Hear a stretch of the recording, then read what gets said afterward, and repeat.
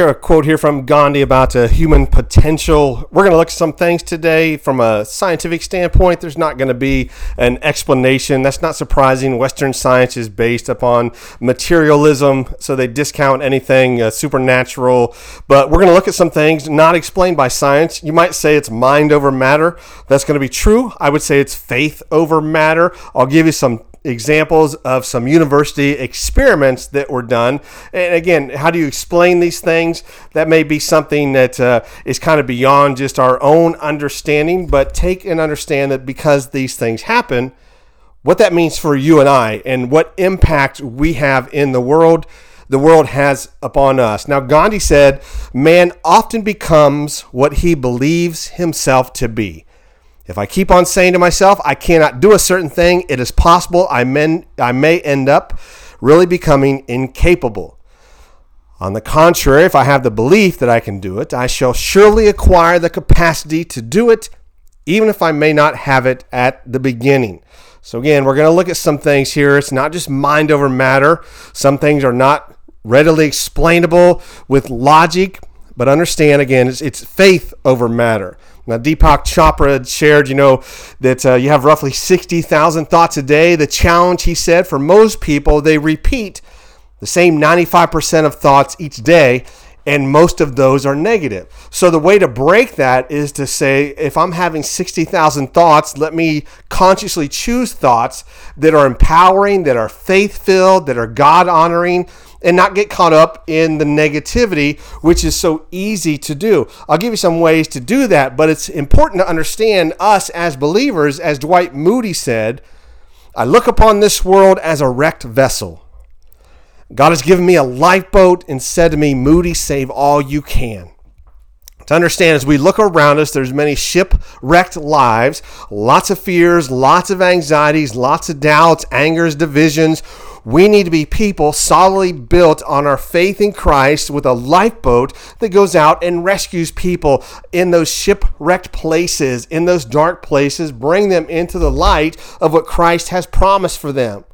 As Tony Robbins said, once you conquer the inside world, you can handle anything external. And so when we conquer the inside world, thoughts, feelings, not being shaken by external circumstances, when you recognize who you are in Christ and build that up in faith and allow that faith to then begin to overflow, you have a confidence that's not easily shaken, but it's grounded in knowing He that is that way, the truth, and the life.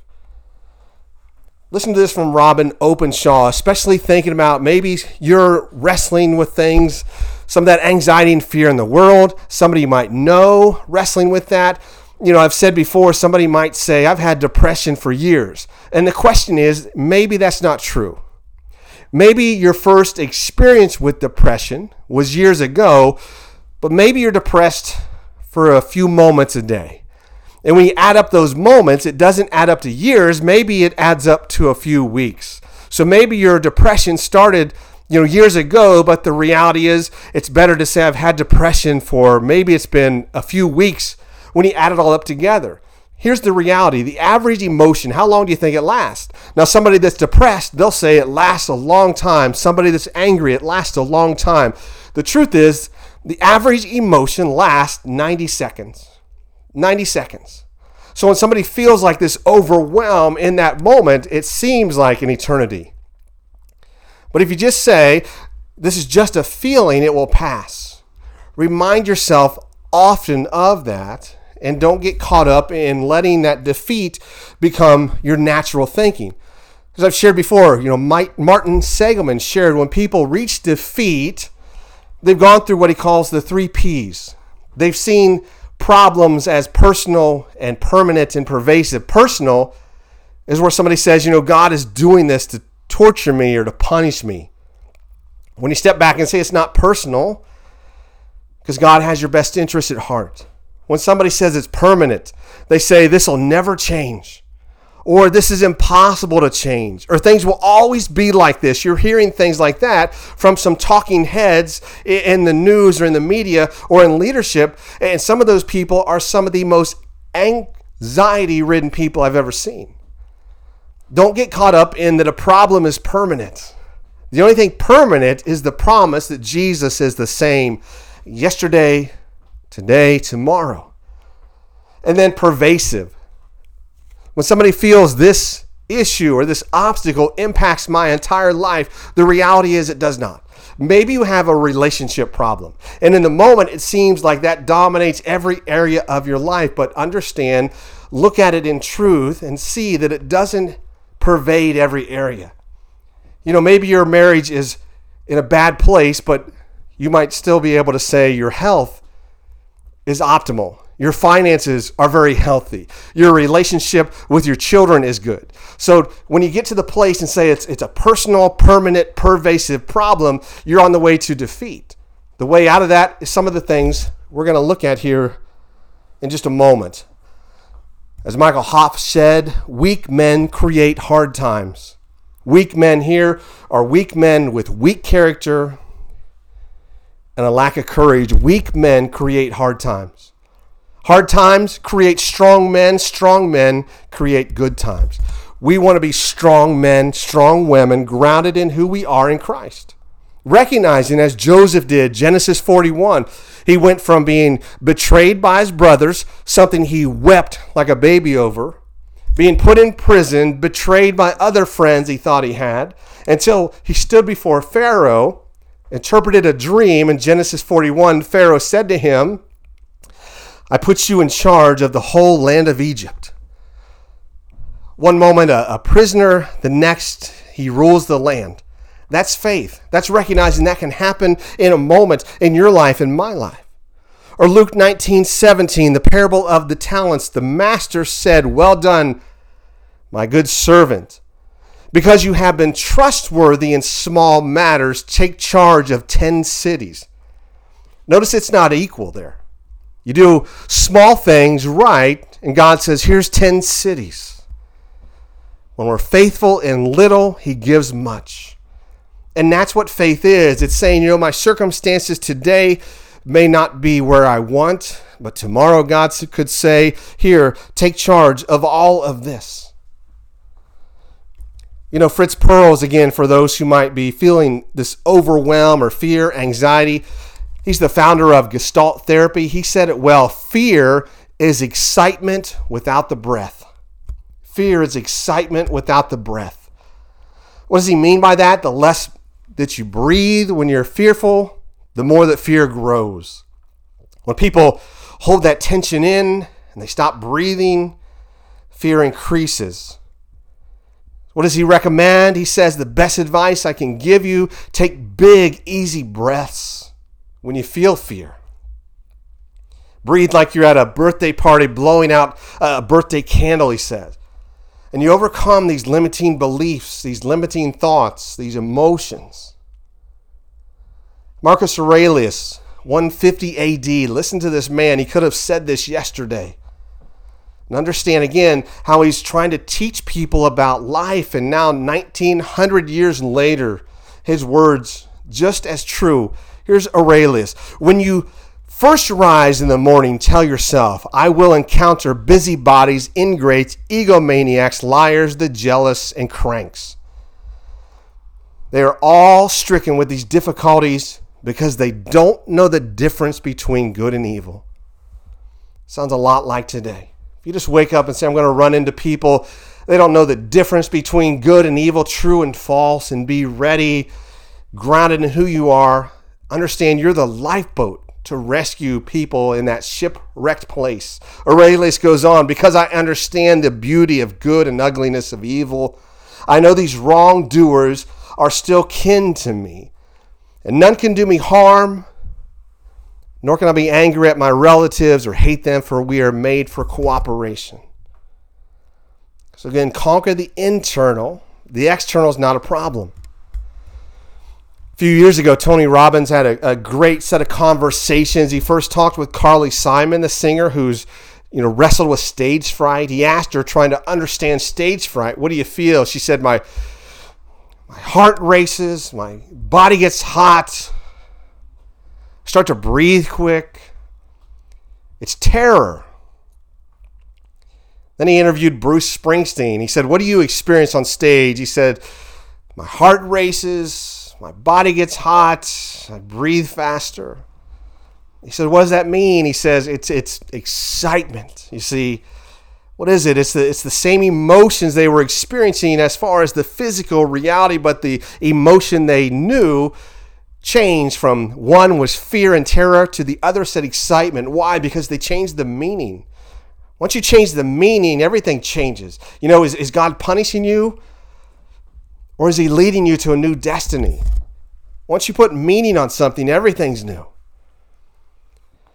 Listen to Joe Dispenza here. He says, if you've spent years in a cycle of thinking and feeling, you have conditioned your body to be addicted to those emotions.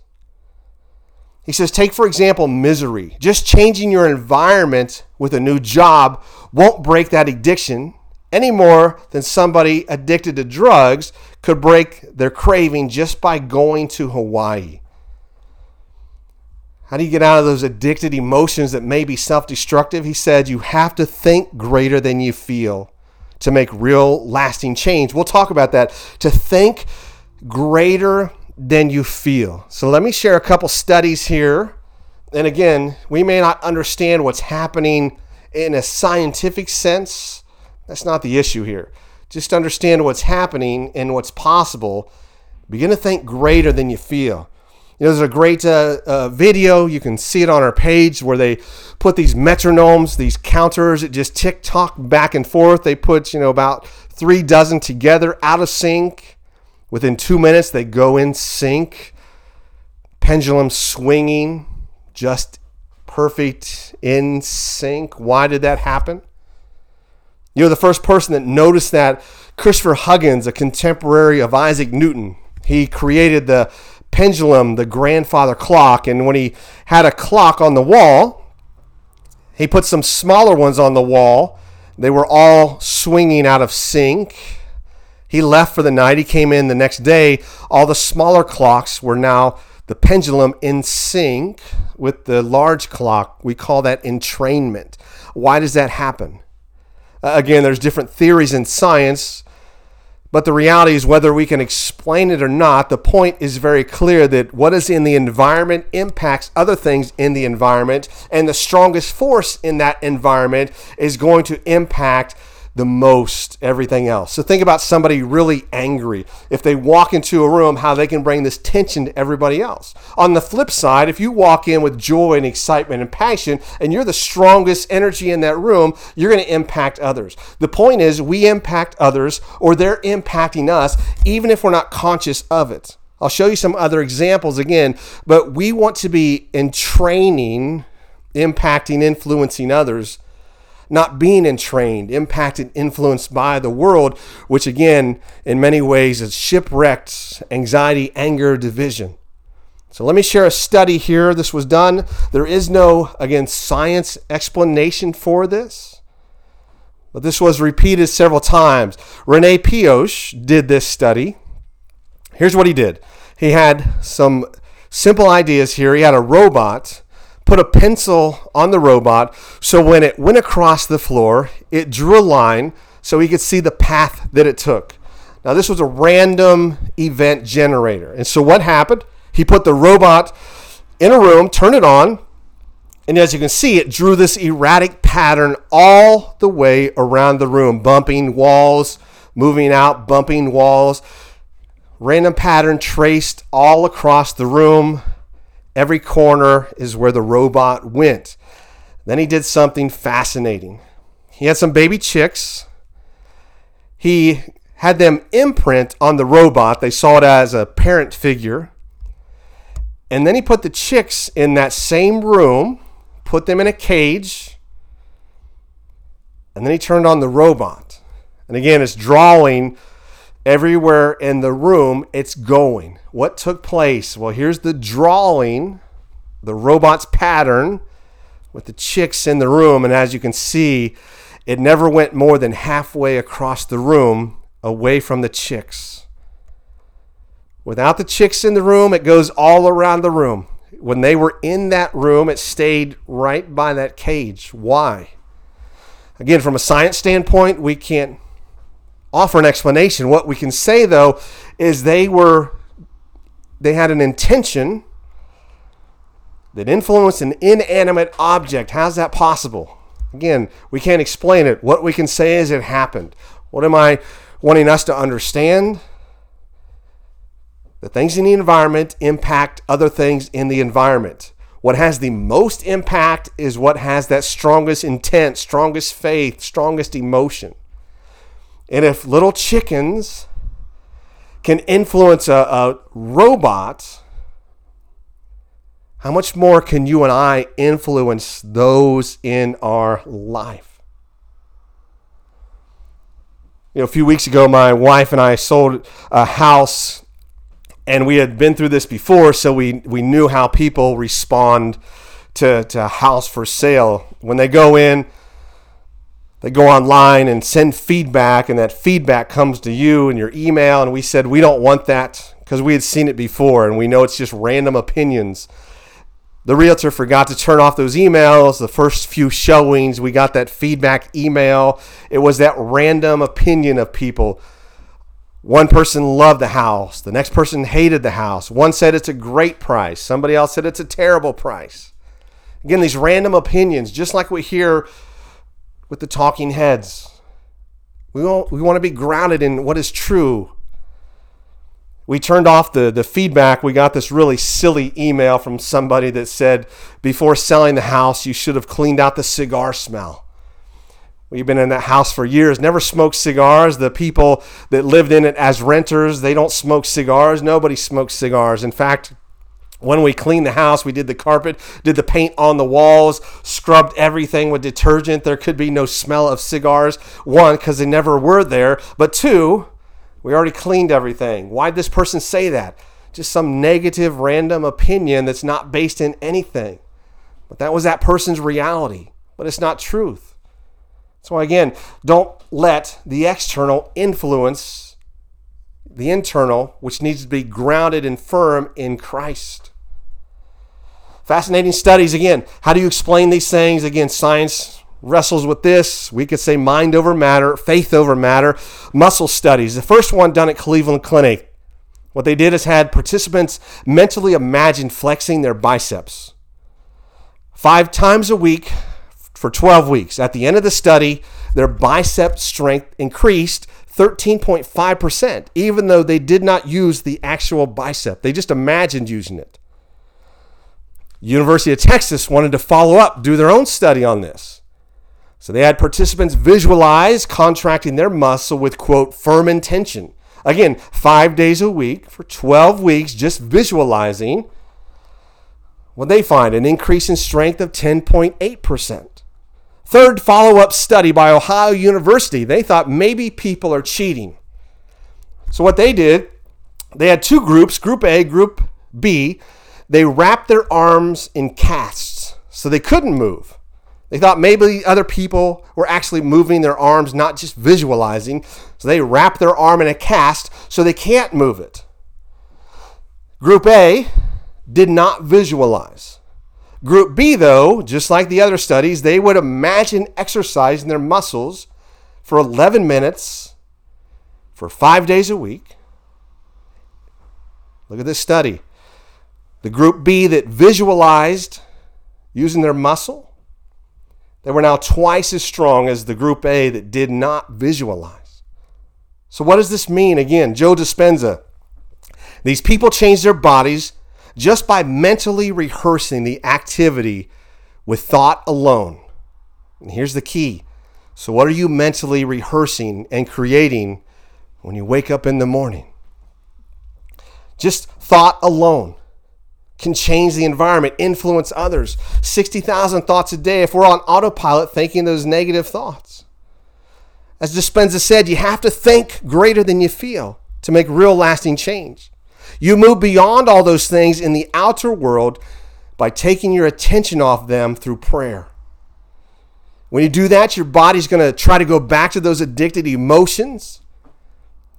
The answer for you and me, stay focused in that prayer, feeling as if your prayer is already answered. Where'd Dispenza get that? We know it's Matthew 11 when Jesus said, I tell you, when you ask for anything in prayer, believe you have received it, and it will be yours. It's not just mind over matter, it's faith over matter. It changes everything. As somebody once said, courage is fear prayed for. What does this mean again for you and I? We either influence the world or the world influences us. When we stand in a place of faith and say, I believe in the one who said all things are possible in him, then we've won that game because the internal is handled, the external won't rattle us. When we live in a place of possibility, expectation, intention, everything's different. As Adrian Rogers shared as we close, you go to 1 Samuel chapter 9, we're told, this is King Saul before he's king. The donkeys belonging to King Saul's father were lost. He said to his son Saul, take your servant, go look for the donkeys. So he passed through the hills of Ephraim. No donkeys. He went to the district of Shalim. The donkeys were not there. He now went to Benjamin's territory, but did not find them. Finally, his servant said, in this town, there's a prophet, Samuel, highly respected. Everything he says comes true. Let's go there. Perhaps he will tell us where the donkeys are. And when Samuel caught sight of Saul, the Lord said to him, this is the man I told you shall be king. So Samuel said to Saul, stay for a while. I have a message to you from God. Samuel took a flask of oil, poured it on Saul's head, and said, has not the Lord anointed you ruler over his inheritance? As Adrian Rogers said, if we could imagine how Saul would tell the story of what happened and what can happen for you and I, perhaps Saul's words were like this. Day 1, hot, dry, and donkeyless. Day 2, hot, dry, and donkeyless. Day 3, anointed king over Israel. You see, because everything can change in a moment. It's up to you and I to walk in that faith, in that courage, in that confidence. Courage is fear that's been prayed for. Will we allow the world in its shipwrecked state influence us? Or rather, will we say, I'm going to influence the world around me and let my light so shine in the darkness that God should be glorified? In Jesus' name.